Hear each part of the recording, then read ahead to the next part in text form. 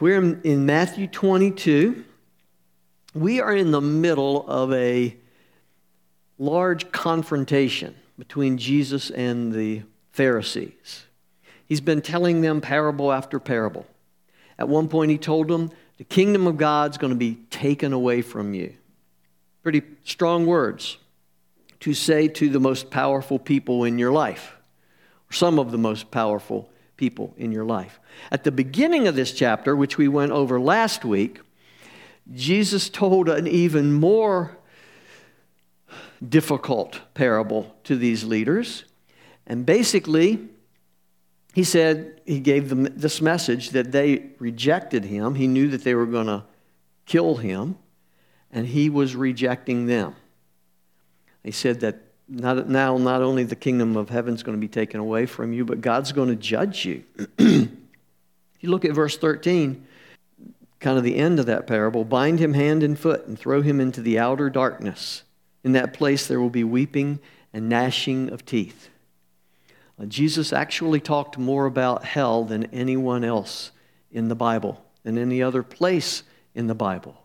He said he talked about it as a real place, a place of God's judgment, and a place that God doesn't want anyone to be in. He's made a way for our rescue, but he talked about it more than anyone else.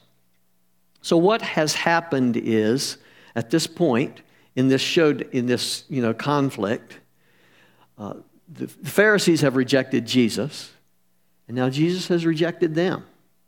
He said, "You're not going to continue in power." And so what happens in the rest of this chapter, I'm just calling it the public showdown.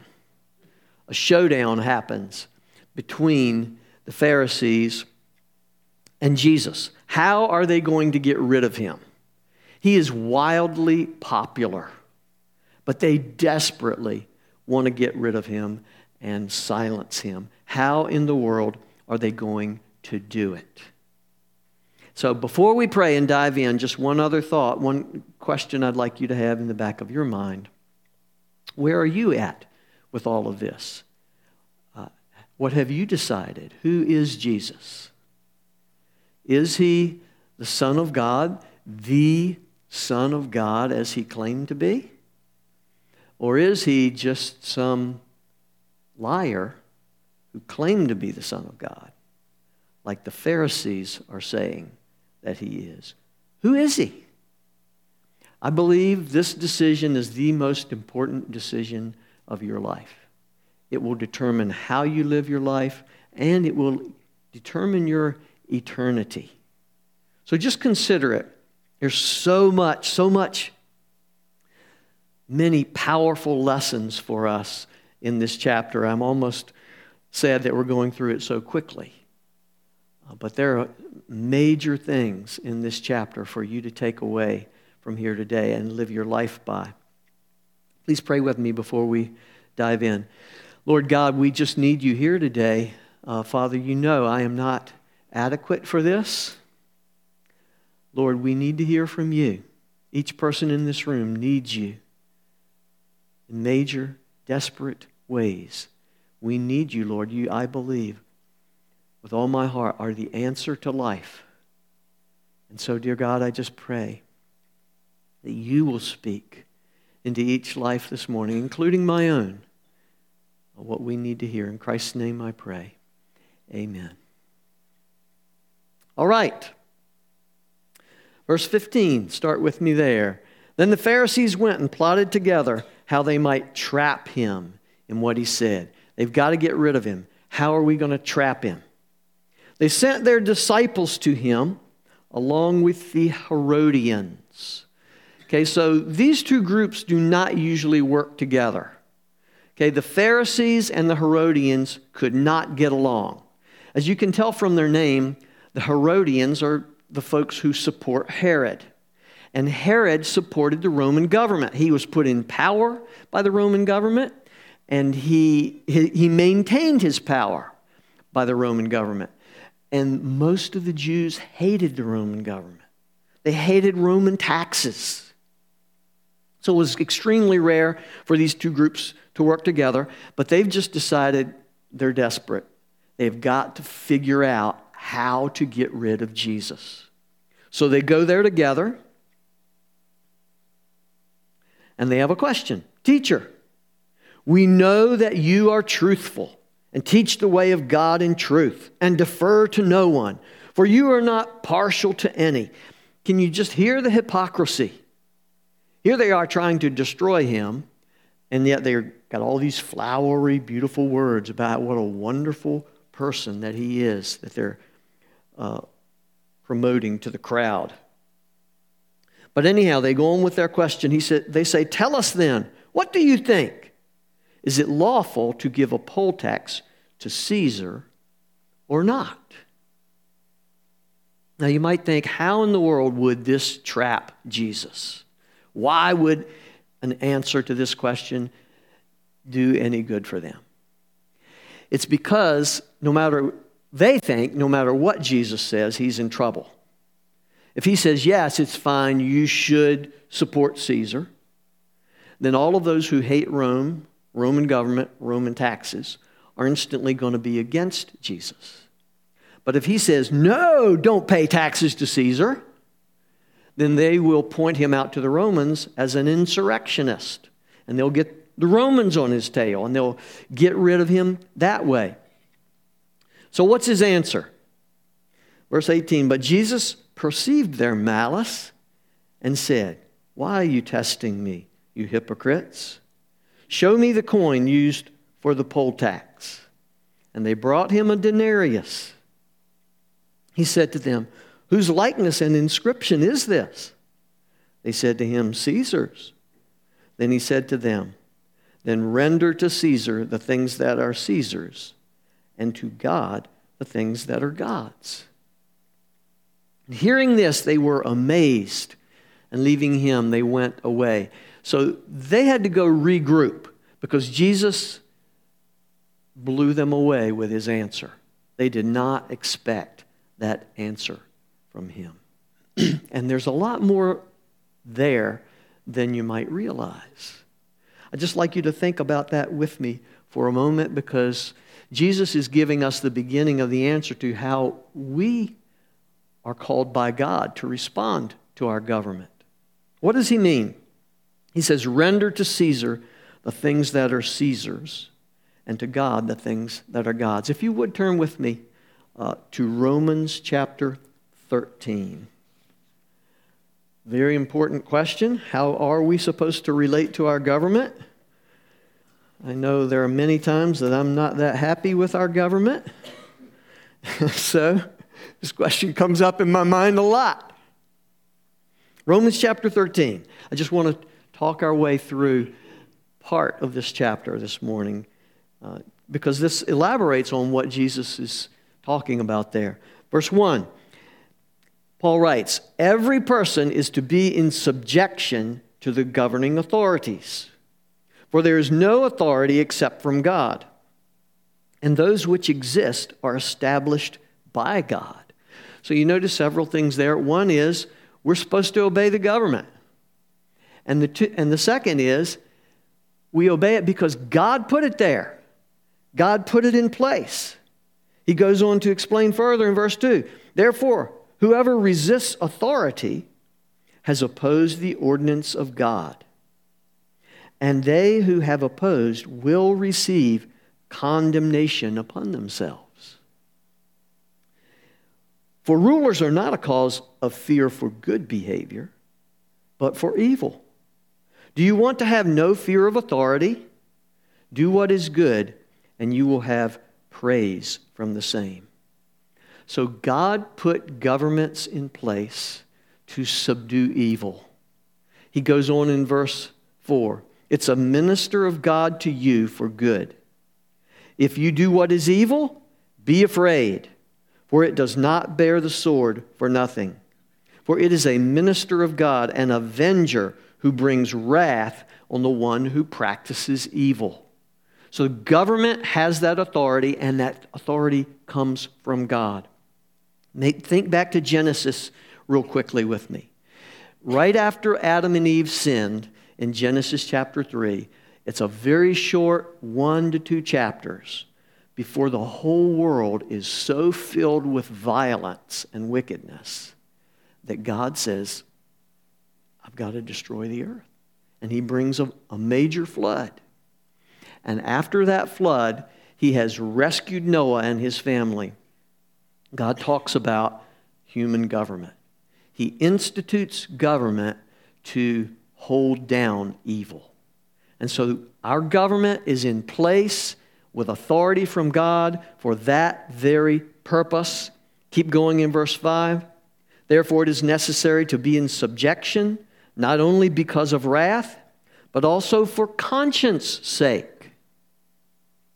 In other words, it should prick my conscience if I disobey the government, because the government's authority comes from God. Verse 6, for because of this, you also pay taxes. For rulers are servants of God, devoting themselves to this very thing. Now these next verses sound almost exactly what Jesus said. Render to all what is due them. Tax to whom tax is due. Custom to whom custom. Fear to whom fear. Honor to whom honor. Owe nothing to anyone except to love one another. So God's the one who put government in place. As much as I complain about it sometimes, God's the one who put it in place, and there's a very strong purpose for it. But there's also another side to this picture that we have to understand. And that is, the government is supposed to realize that they're under God's authority. And when they tell us to do something that would cause us to disobey God, then they are out of line. In other words, since the government's authority comes from God, He is the highest authority. He is our first authority. So if the government tells us to do something that would cause us to disobey God, or if the government tells us to do something that would keep us from obeying God, I know there's a fine line there, but those things would mean I shouldn't obey the government. And we're not going to take the time to go and read through it all, but let me just share one verse with you. This happened in Acts chapter 4. The apostles are out preaching, and a crowd gathers, and a lot of people believe in the Lord, and the very same Pharisees probably that Jesus is having a conflict right here in Matthew chapter 22. They are all upset because they're teaching in the name of Jesus, and they come and they arrest these men, and they have them flogged, and they command them not to teach anymore in the name of Jesus. And here's what they answer. Peter and John answer them in Acts chapter 4 with these words. Whether it is right in the sight of God to give heed to you rather than to God, you be the judge. For we cannot stop speaking about what we have seen and heard. So the first commandment, or the first priority, is God's our authority. The second priority is the government's our authority. And if they get out of line, we're supposed to go with what the Lord's told us. It will take courage for us to do that. In many countries, it could be a death sentence. But strong Christians are living up to their calling in a lot of places, even in our day. So this is just a great thing to equip us to know what God wants from us. Going back to Matthew chapter 22, though, the Pharisees come up with another question. They have gone away. They have regrouped after Jesus blew them away with his answer. And so verse 23, they send in the Sadducees. Okay, first it was their disciples and the Herodians. Now they send in the Sadducees. Now the Sadducees also did not work well with the Pharisees, because the Sadducees were the liberal group. Okay, we have the liberal groups in our day. They were I only believe it if I can see it with my eyes and touch it with my hands, etc. So they did not believe in the resurrection. On that same day, Sadducees, who say there is no resurrection, came to Jesus, questioning him, asking, "Teacher, Moses said if a man dies having no children and his brother has no children, his brother as next of kin shall marry his wife and raise up children for his brother." Okay, so this was God's directive, God's command in the Old Testament. If a woman's husband died, she would go to his brother, and that way their family name was preserved, and their livelihood and their property was all preserved. Okay, that was prescribed in the Old Testament. So they go on in verse 25.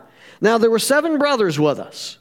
The first one married and died, having no children, left his wife to his brother.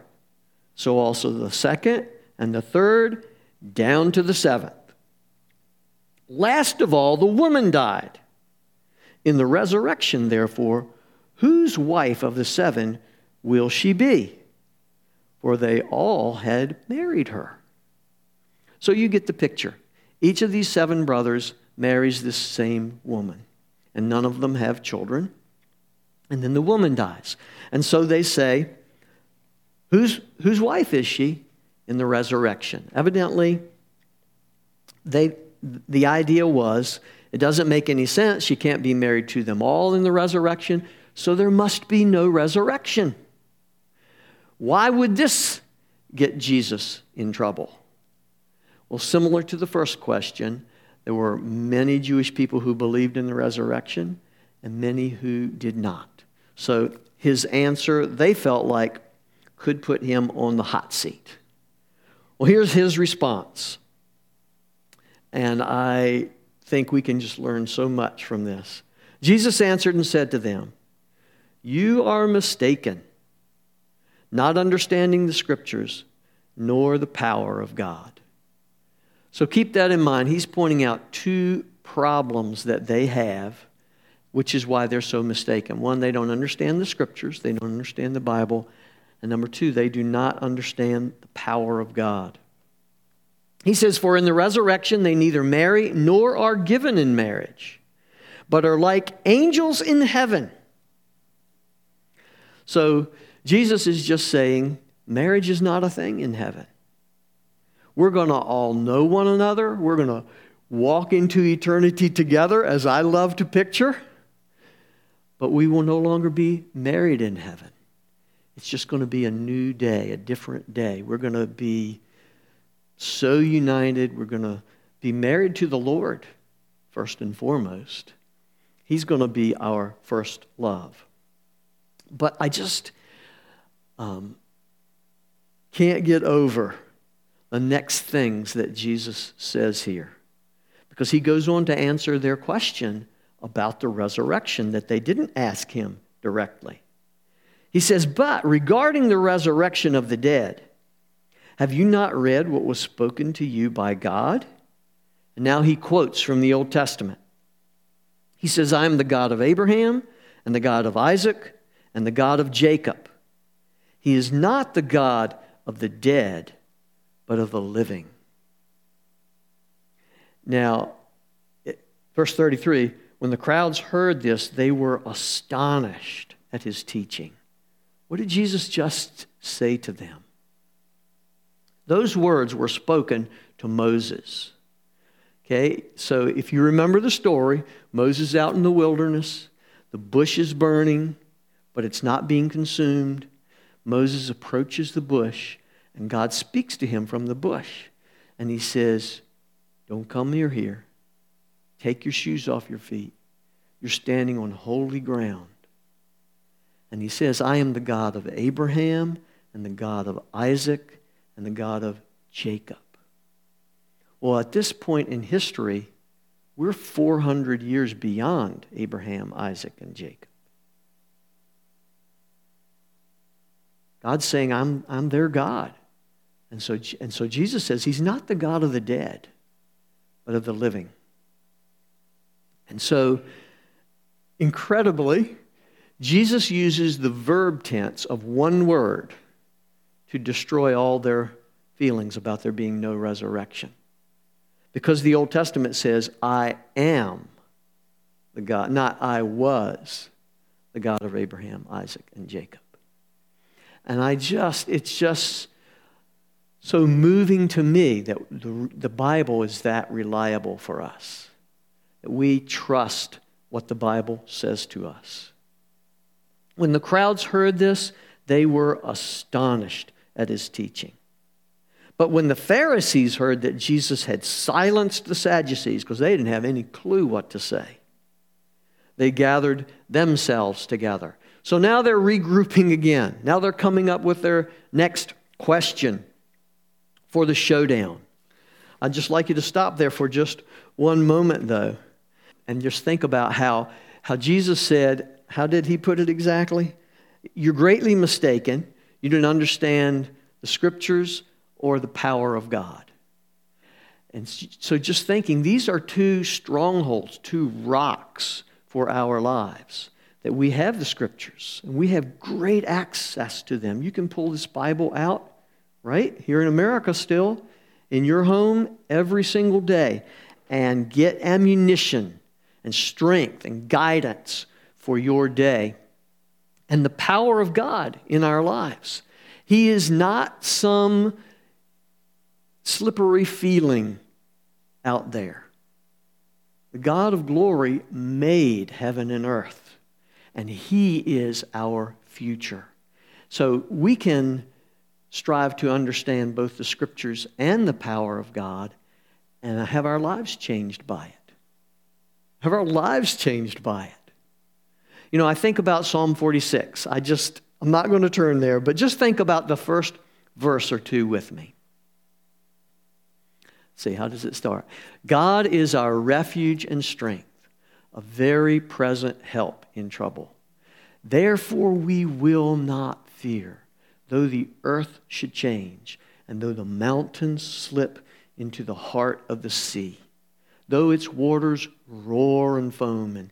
And that chapter goes on to talk about how God will be exalted in the earth. And it talks about how God is with us. So if we believe the Scripture and we believe the power of God, it's life-changing for us. It is our life. But they come up with another question. So he did away with the Herodians and their disciples. He now did away with the Sadducees.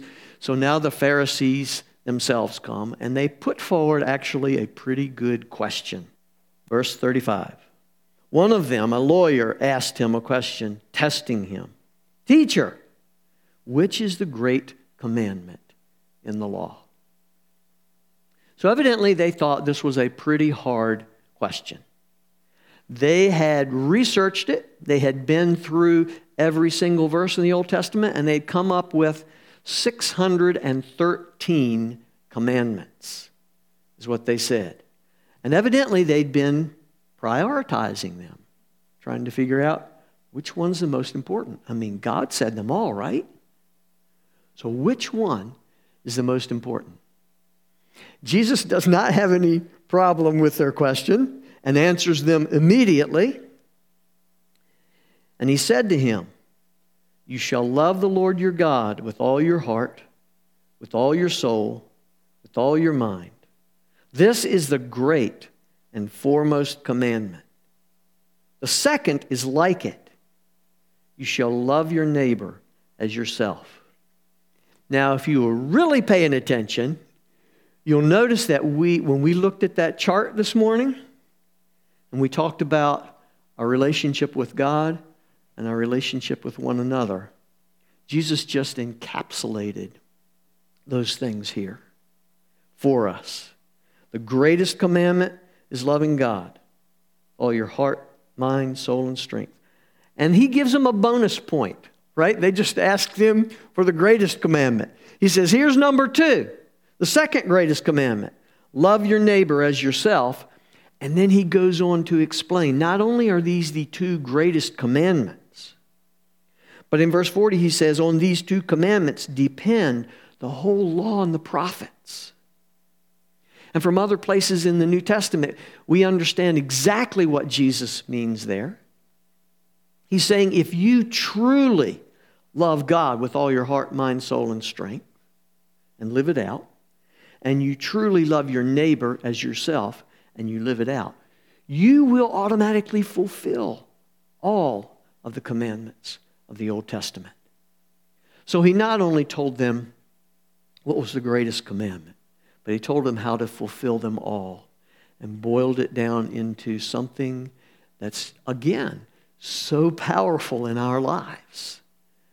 Just we can take this with us and know how to live life on a daily basis. So you just have to love it. On these two commandments depend the whole law and the prophets. Just thinking about that last one, think about it with me for a moment. This should be who we are, right? It's like the uniform we wear. I like to think about that. I worked as a mechanic for about 20 years. And so 10 of those years I worked for a company called Herb Gordon Dodge. So I had a uniform.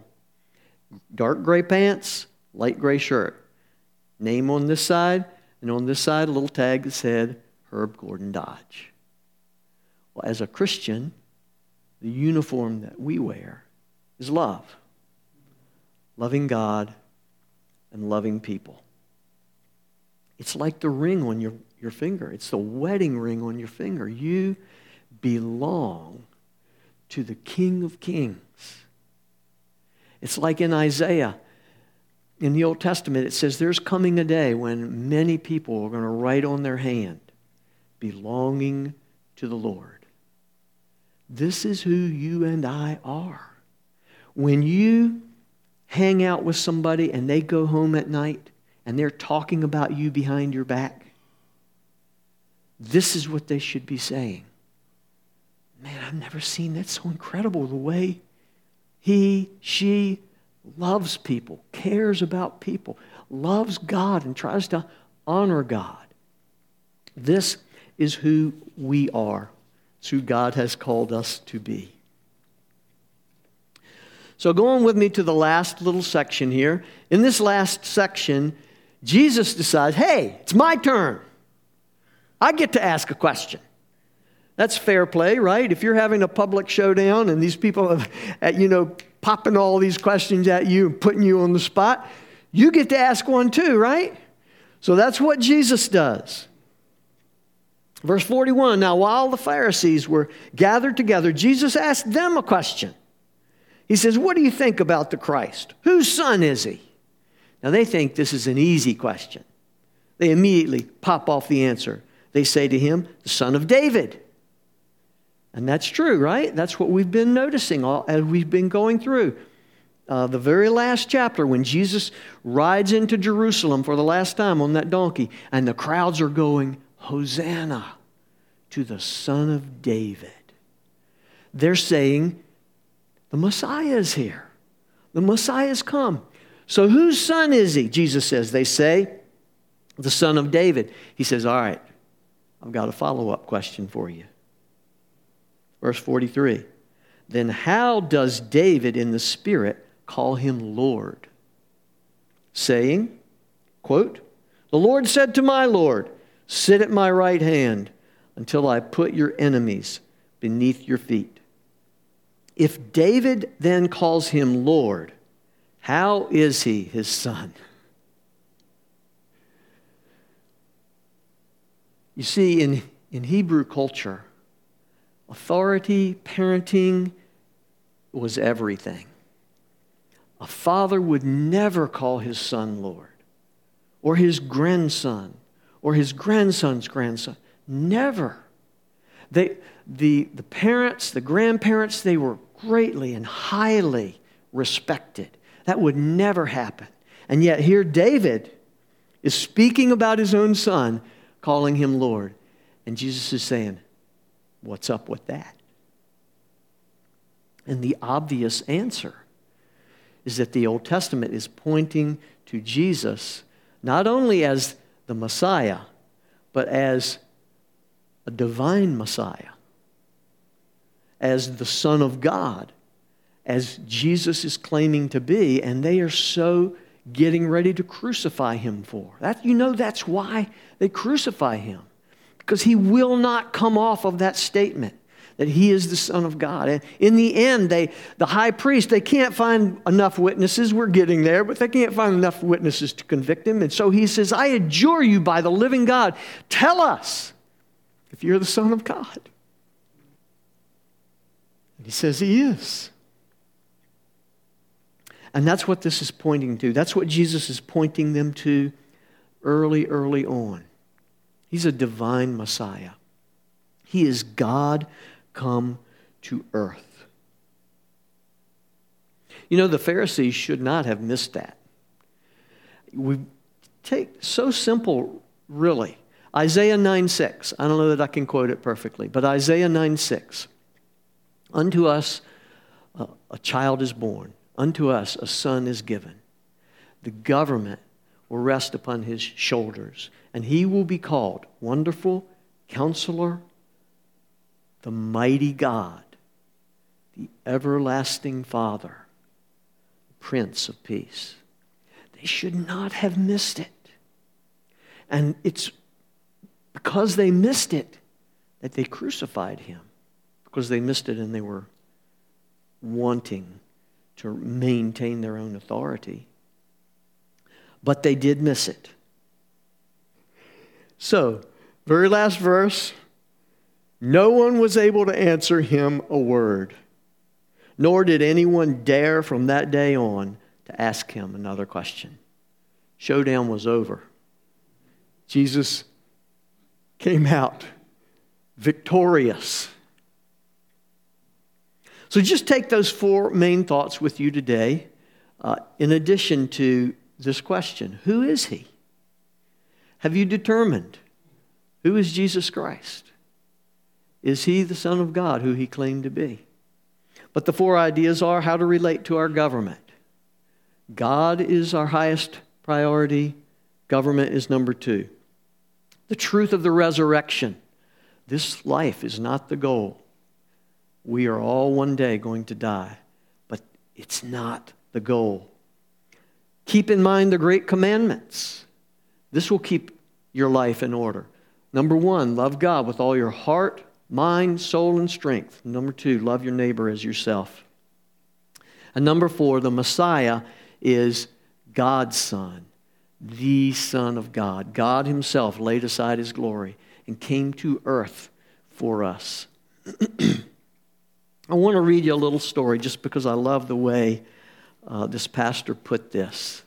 This is something that he said that, of course, comes out of some of the things we've been talking about this morning. So, it's short.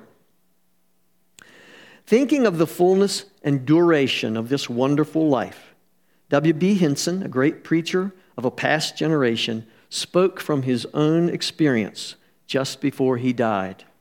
He said, I remember a year ago when a doctor told me, you have an illness from which you won't recover. I walked out to where I live, 5 miles from Portland, Oregon, and I looked across at that mountain that I love. I looked at the river in which I rejoice. I looked at the stately trees that are always God's own poetry to my soul. Then in the evening, I looked up into the great sky where God was lighting his lamps. And I said, I may not see you many more times, but mountain, I shall be alive when you are gone. And river, I shall be alive when you cease running to the sea. And stars, I shall be alive when you have fallen from your sockets in the great pulling down of the material universe.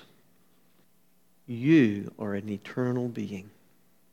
And what you do with the Savior, with the Lord Jesus Christ, is of eternal significance. Invite him into your life. Ask him to forgive your sins and be your Savior. I beg you to do so. And if you do so, I hope that you'll tell me, because I have some things for you. I'd like to pray with you. God's got a challenging journey ahead for anyone who does that, but an amazing journey ahead for everyone who does that. Please pray together with me, and then we have a final song we're going to conclude with.